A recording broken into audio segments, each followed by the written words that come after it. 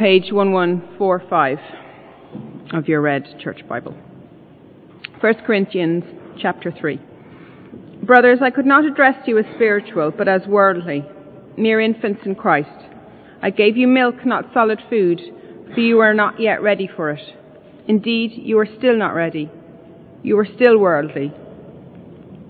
For since there is jealousy and quarreling among you, are you not worldly? Are you not acting like mere men?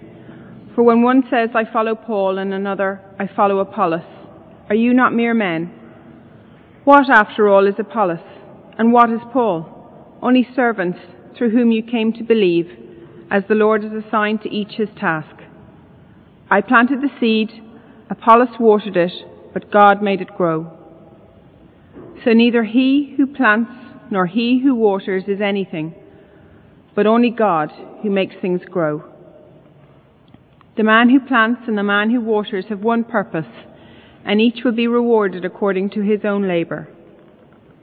For we are God's fellow workers, you are God's field, God's building. By the grace God has given me, I laid a foundation as an expert builder, and someone else is building on it. But each one should be careful how he builds. For no one can lay any foundation other than the one already laid, which is Jesus Christ. If any man builds on this foundation using gold, silver, costly stones, wood, hay, or straw, his work will be shown for what it is, because the day will bring it to light. It will be revealed with fire, and the fire will test the quality of each man's work. If what he has built survives, he will receive his reward. If it is burned up, he will suffer loss. He himself will be saved, but only as one escaping through the flames. Don't you know that you yourselves are God's temple, and that God's Spirit lives in you? If anyone destroys God's temple, God will destroy him, for God's temple is sacred, and you are that temple. Do not deceive yourselves. If any one of you thinks he is wise by the standards of this age, he should become a fool, so that he may become wise. For the wisdom of this world is foolishness in God's sight. As it is written, he catches the wise in their craftiness. And again, the Lord knows that the thoughts of the wise are futile. So then, no more boasting about men. All things are yours, whether Paul or Apollos or Cephas or the world or life or death or the present or the future, all are yours. And you are of Christ, and Christ is of God.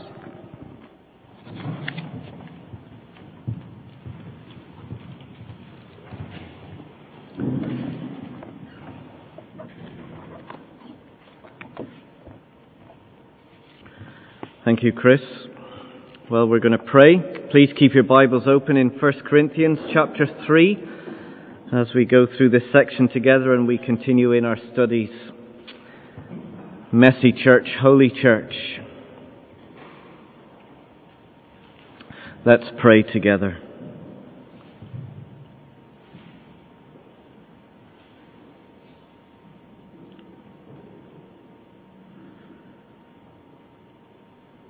We have not received the Spirit of the world, but the Spirit who is from God, that we may understand what God has freely given us. Our Father God, we thank you for the wonderful gift of your Holy Spirit, and we pray for his help right now, that he would give us understanding of these words, that he would drive them deep into our hearts, that he would help us to see who you are, what you have done, and what it means to be the holy church of God. We need your help, and we humbly ask for it. And it's in Jesus' name we pray. Amen.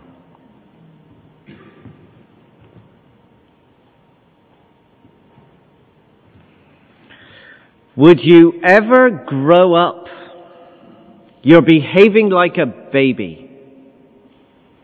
I'm sure we all remember that rebuke from our parents.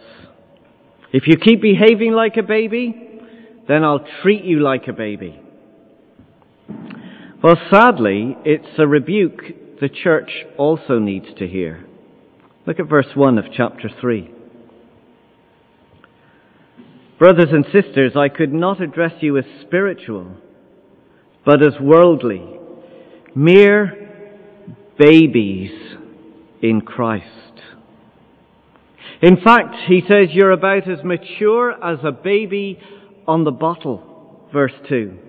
I gave you milk, not solid food, for you were not yet ready for it. Indeed, you are still not ready. Do you see, we can start off with milk. We can start off with the simple gospel of Jesus Christ who died for our sins and forgave us and rose again from the grave. But we never move on into solid food. Not that we put the gospel aside, but that we don't grow up in the gospel. And when we don't grow up, well, then we mess up. Verse 3. You are still worldly. For since there is jealousy and quarreling among you, are you not worldly? Are you not acting like mere men, like the rest of people? For when one says, I follow Paul, and another, I follow Apollos, are you not mere men? You see, instead of this church being united by gathering around Christ and his cross, they have divided by gathering around people and their status. They each have their own little group of followers. Paul, they say, well, he's a powerful speaker. He plants churches. Have you seen all that he does? We're following him. He knows what strategy is all about. Others were saying, well, we follow Apollos. He's an educated man, a great speaker. Do you see the way he draws in the crowds? If the church is going to grow, then we need a program that's going to be delivered in style. We need pastors who are going to be successful. And so the fights continue today. Christians behaving like babies. My youth group leader has more people coming to faith than yours. Well, my pastor is a lecturer in a Bible college. Well, we've had people healed in our church. Well, we've had more baptisms than you. It's all worldly and immature. Instead of growing up in the gospel, they are messing up, relying on people and their status. You see, if we were spiritually mature, if we were spiritual adults, well, then we would understand that the church is God's. Have a look back at chapter 1 and verse 2. Because this is how he wrote to the church, reminding us at the very beginning.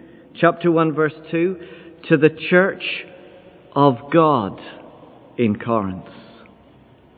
You see, the church doesn't belong to any person. And the success is not dependent on any program. It's God's church. He owns the church, and we are to be united around God and the way in which He works. So there's three things we're going to look at this morning, three things that we're told about God and His church that will help us to grow to be spiritually mature. Here's the first one.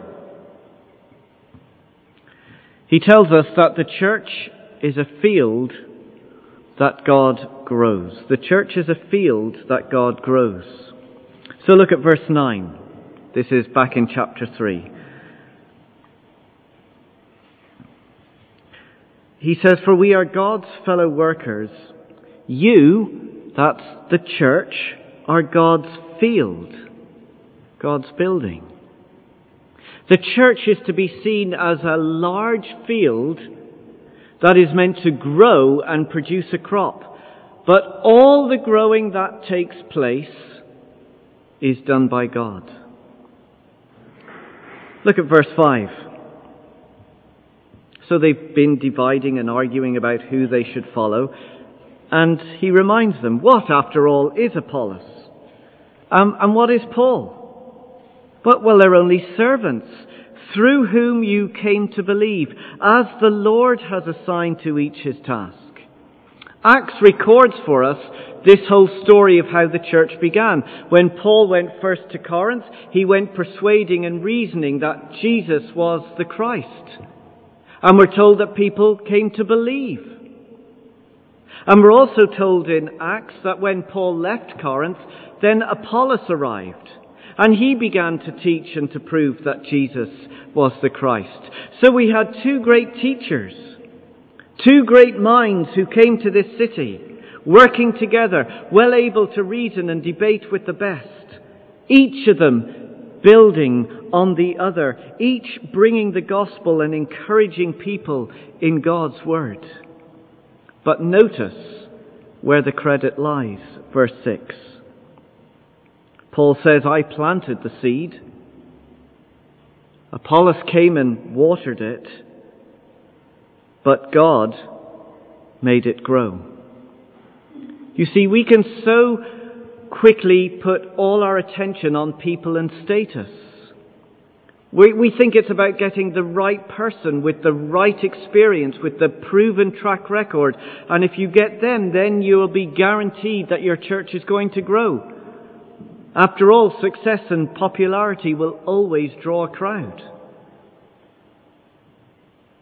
But it's never about us or our gifts, verse 7. So neither he who plants nor he who waters is anything. Only God who makes things grow. It's crystal clear. It's God who grows the church. Just as a farmer will plant and water his seed, he has no control over the germination process, no control over the fruitfulness of the crop. He may have a full harvest. The harvest might be sparse. And in the same way, we don't have control over the growth of the church. God does. It's his church. He owns it and he grows it. Now that doesn't mean we're just useless bystanders just trotting along and letting God do everything. No, have a look back at verse 5. Verse 5 tells us we are servants that God has gifted as the Lord assigned to each his task. So God distributes amongst his church gifts as he pleases to each of his people. And some of the people within church life will be those who sow the gospel seed.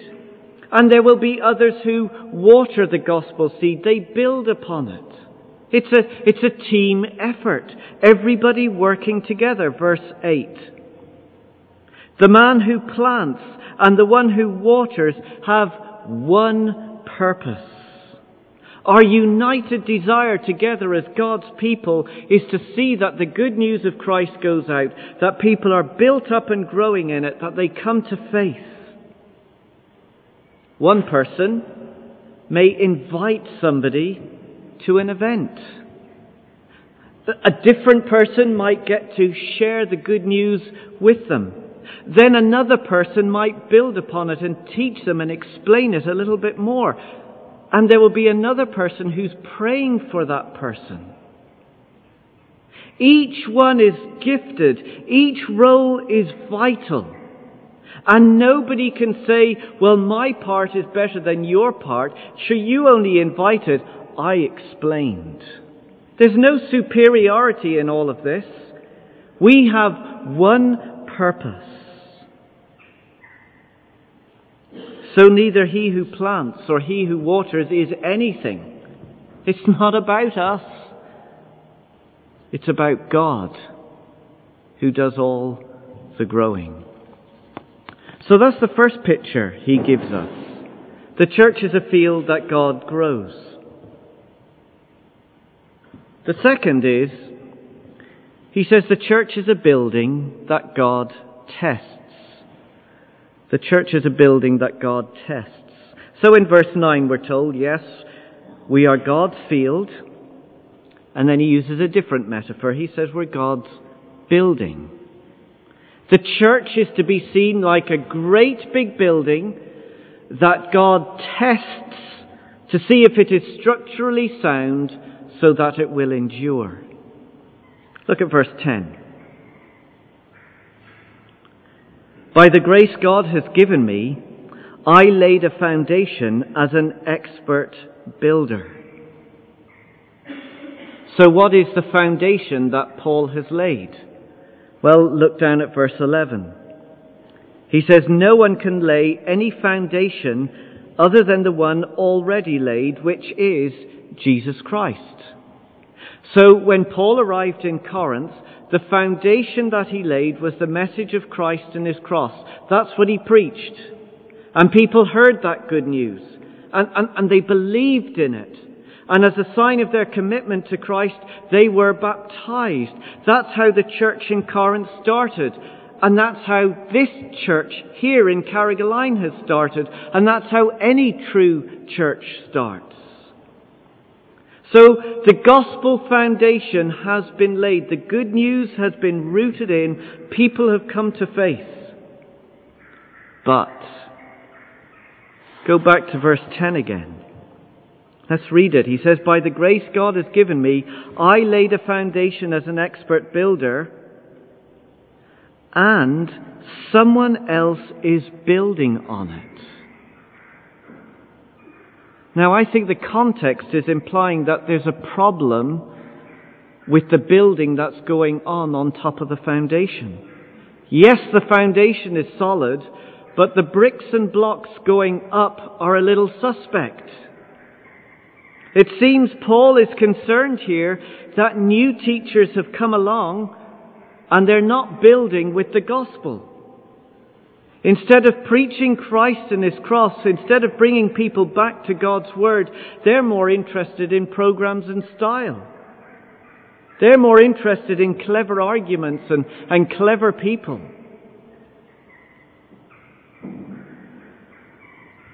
But what does he say, the end of verse 10? But each one should be careful how he builds.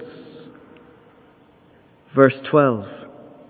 If anyone builds on this foundation using gold, silver, costly stones, wood, hay, or straw, his work will be shown for what it is, because the day will bring it to light. The day is the day of the Lord's return, when Christ will come back again to judge. And when he comes back again to judge, it will be complete and thorough. No stone will be left unturned.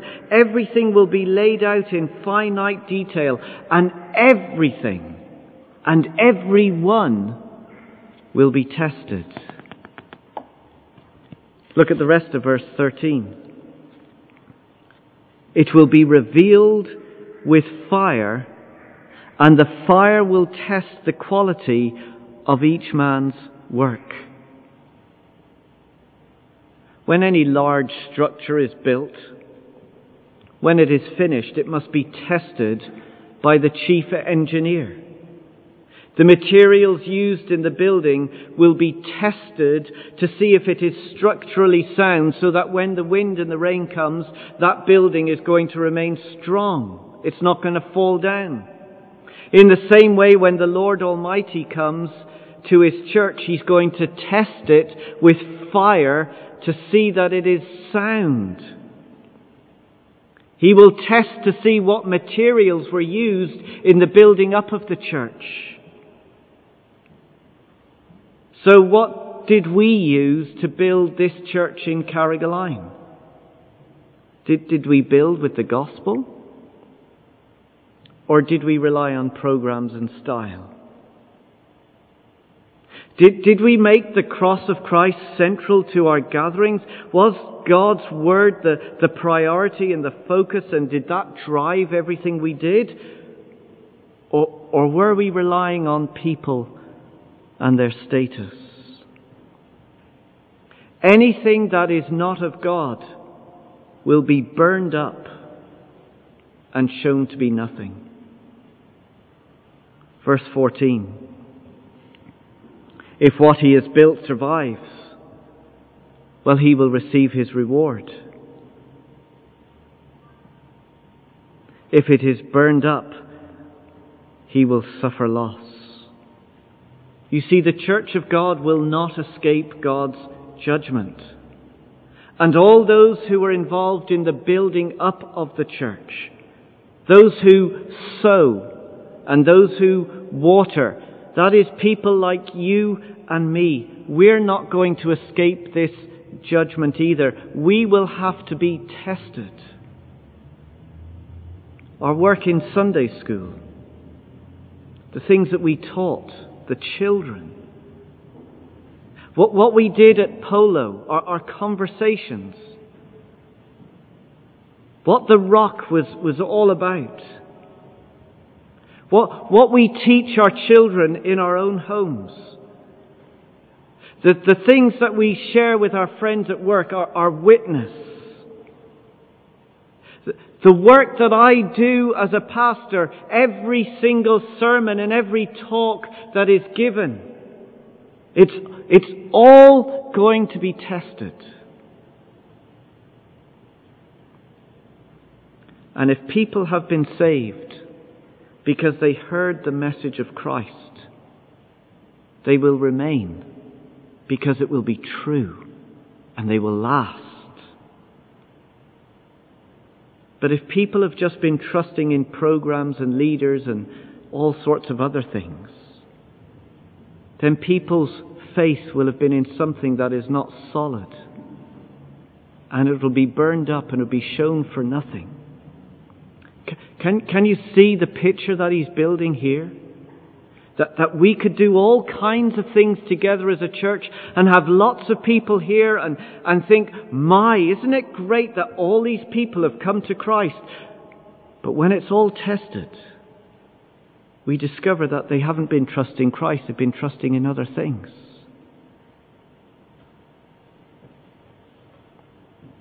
The shocking reality is that believers who trust in their methods rather than the message will just about escape God's judgment.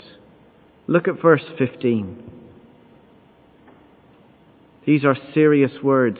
He himself, this is the end of verse 15, he himself will be saved.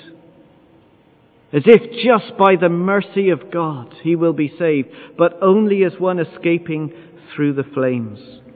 Just as a person would jump out the window of a burning building.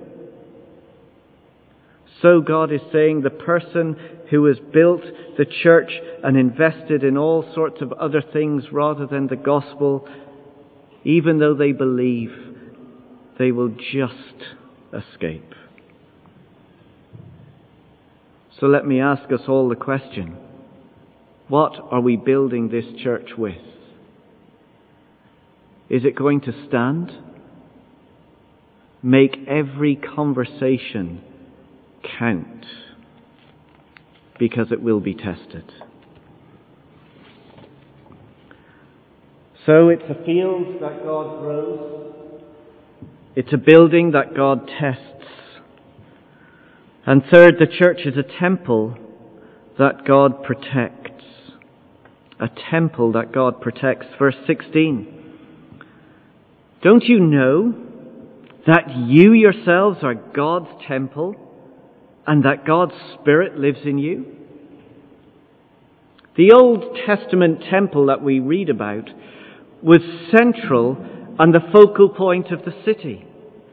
But more importantly, it was the place where God came to dwell amongst his people.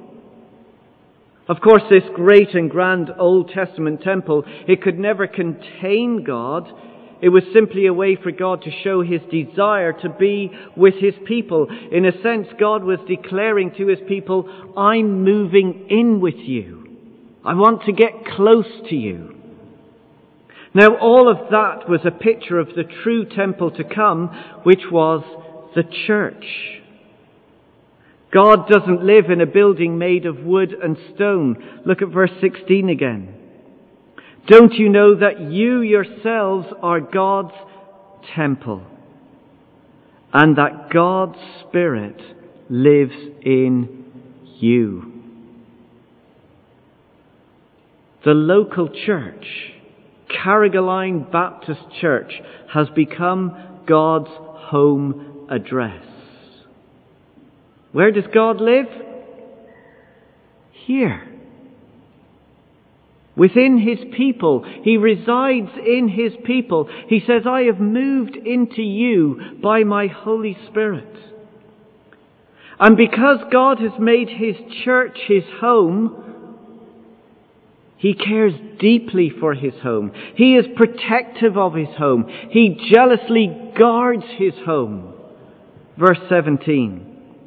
If anyone destroys God's temple, God will destroy him. For God's temple is sacred, and you are that temple. Let me read verse 17 again and just change the word slightly. If anyone destroys God's church in Carrigaline, God will destroy him. For God's church in Carrigaline is sacred, and you are the church in Carrigaline. Can we see how protective God is of His church, His home, His people? We're the holy church of God, and He cannot tolerate any kind of unholy behavior. So He's saying to them, if you fight and squabble, if you're the cause of division, if because of your sinful behavior you start leading people away from Christ, then look at verse 17, God will destroy you. We can't treat God's house as we please and expect God to ignore it and say, you know what, it doesn't matter, just do what you like, it's all right. No, the church is special and precious to God. In other words, God will see to it that they do not enter our eternal home, the kingdom of heaven. Instead, they will be shut out from His presence. The church is God's holy temple, where He dwells, where He lives, and He will protect it.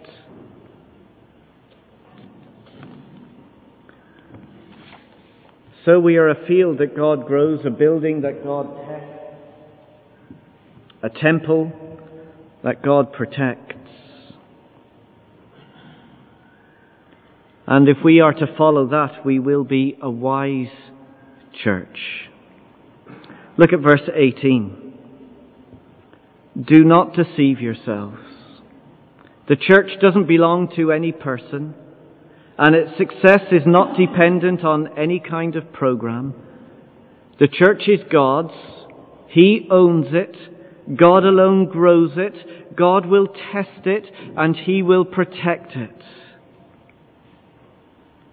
Verse 18, if any one of you thinks he is wise by the standards of this age, he should become a fool so that you may become wise. Stop behaving like immature babies and grow up to be spiritually mature. Grow up to be adults who follow the Lord Jesus. Verse 19, for the wisdom of this world is foolishness in God's sight. Following the ways of this world are never going to achieve anything. We are to follow the wise ways of God.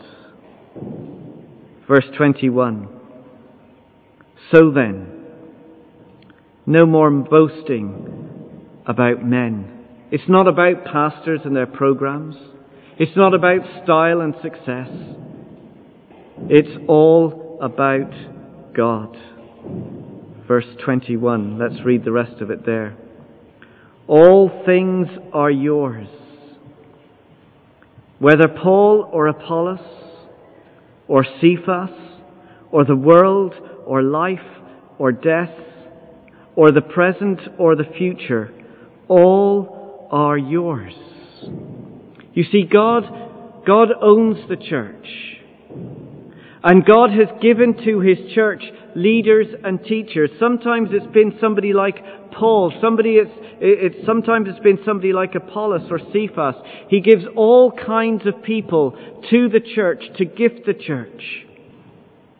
And God is sovereignly in control over everything. It tells us here that over the world, over life and death. God rules over the present and the future. And God works all of that for the good of His church. So He says, under God, all are yours. Everything belongs to you, the church, for the growing up and the building up of God's church. Because God owns everything, because God rules over everything, He gives it to His church for the building up and for its growth. And the reason this is true, look at verse 23. For you are of Christ, or because you belong to Christ, and Christ belongs to God. Do you see what he's saying there? All that belongs to God belongs to Christ. And all that belongs to Christ belongs to His church. So everything belongs to you for the growing and the building up of God's church. That's what it is to be wise. Not trusting in things of this world. So He says to us, don't be a baby and rely on the wisdom of the world in all their fancy programs and all their fancy styles and all the things that people go in for. Instead, He says, grow up and trust in the almighty power of God, who rules and owns everything and gives it to you, the church, for its building and for its growth. Let's pray together.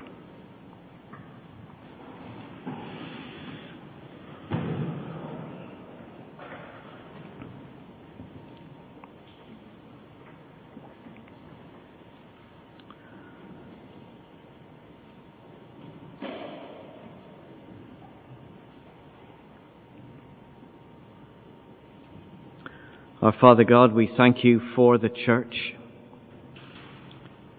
We thank You that You have rescued us and saved us so that we can be a part of Your church, Your family. We pray that You would use each one here in all their gifts and abilities. We pray that You would use us to build up Your church, that You would grow it, to see people come to faith, to see people grow in maturity.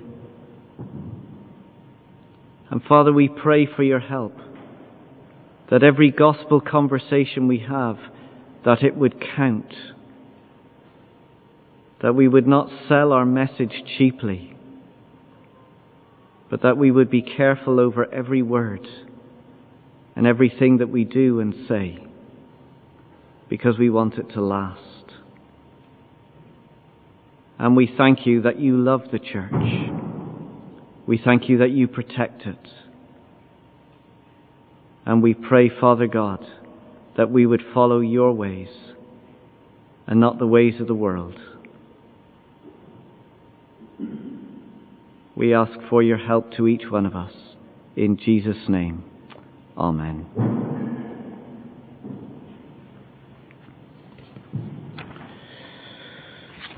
We're going to sing together.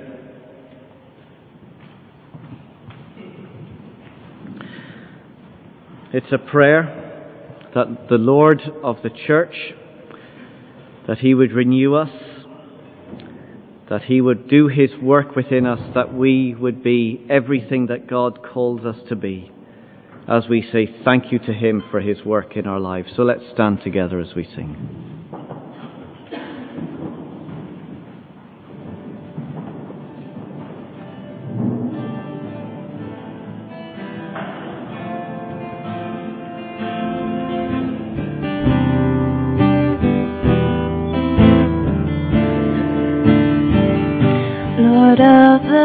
church, we pray.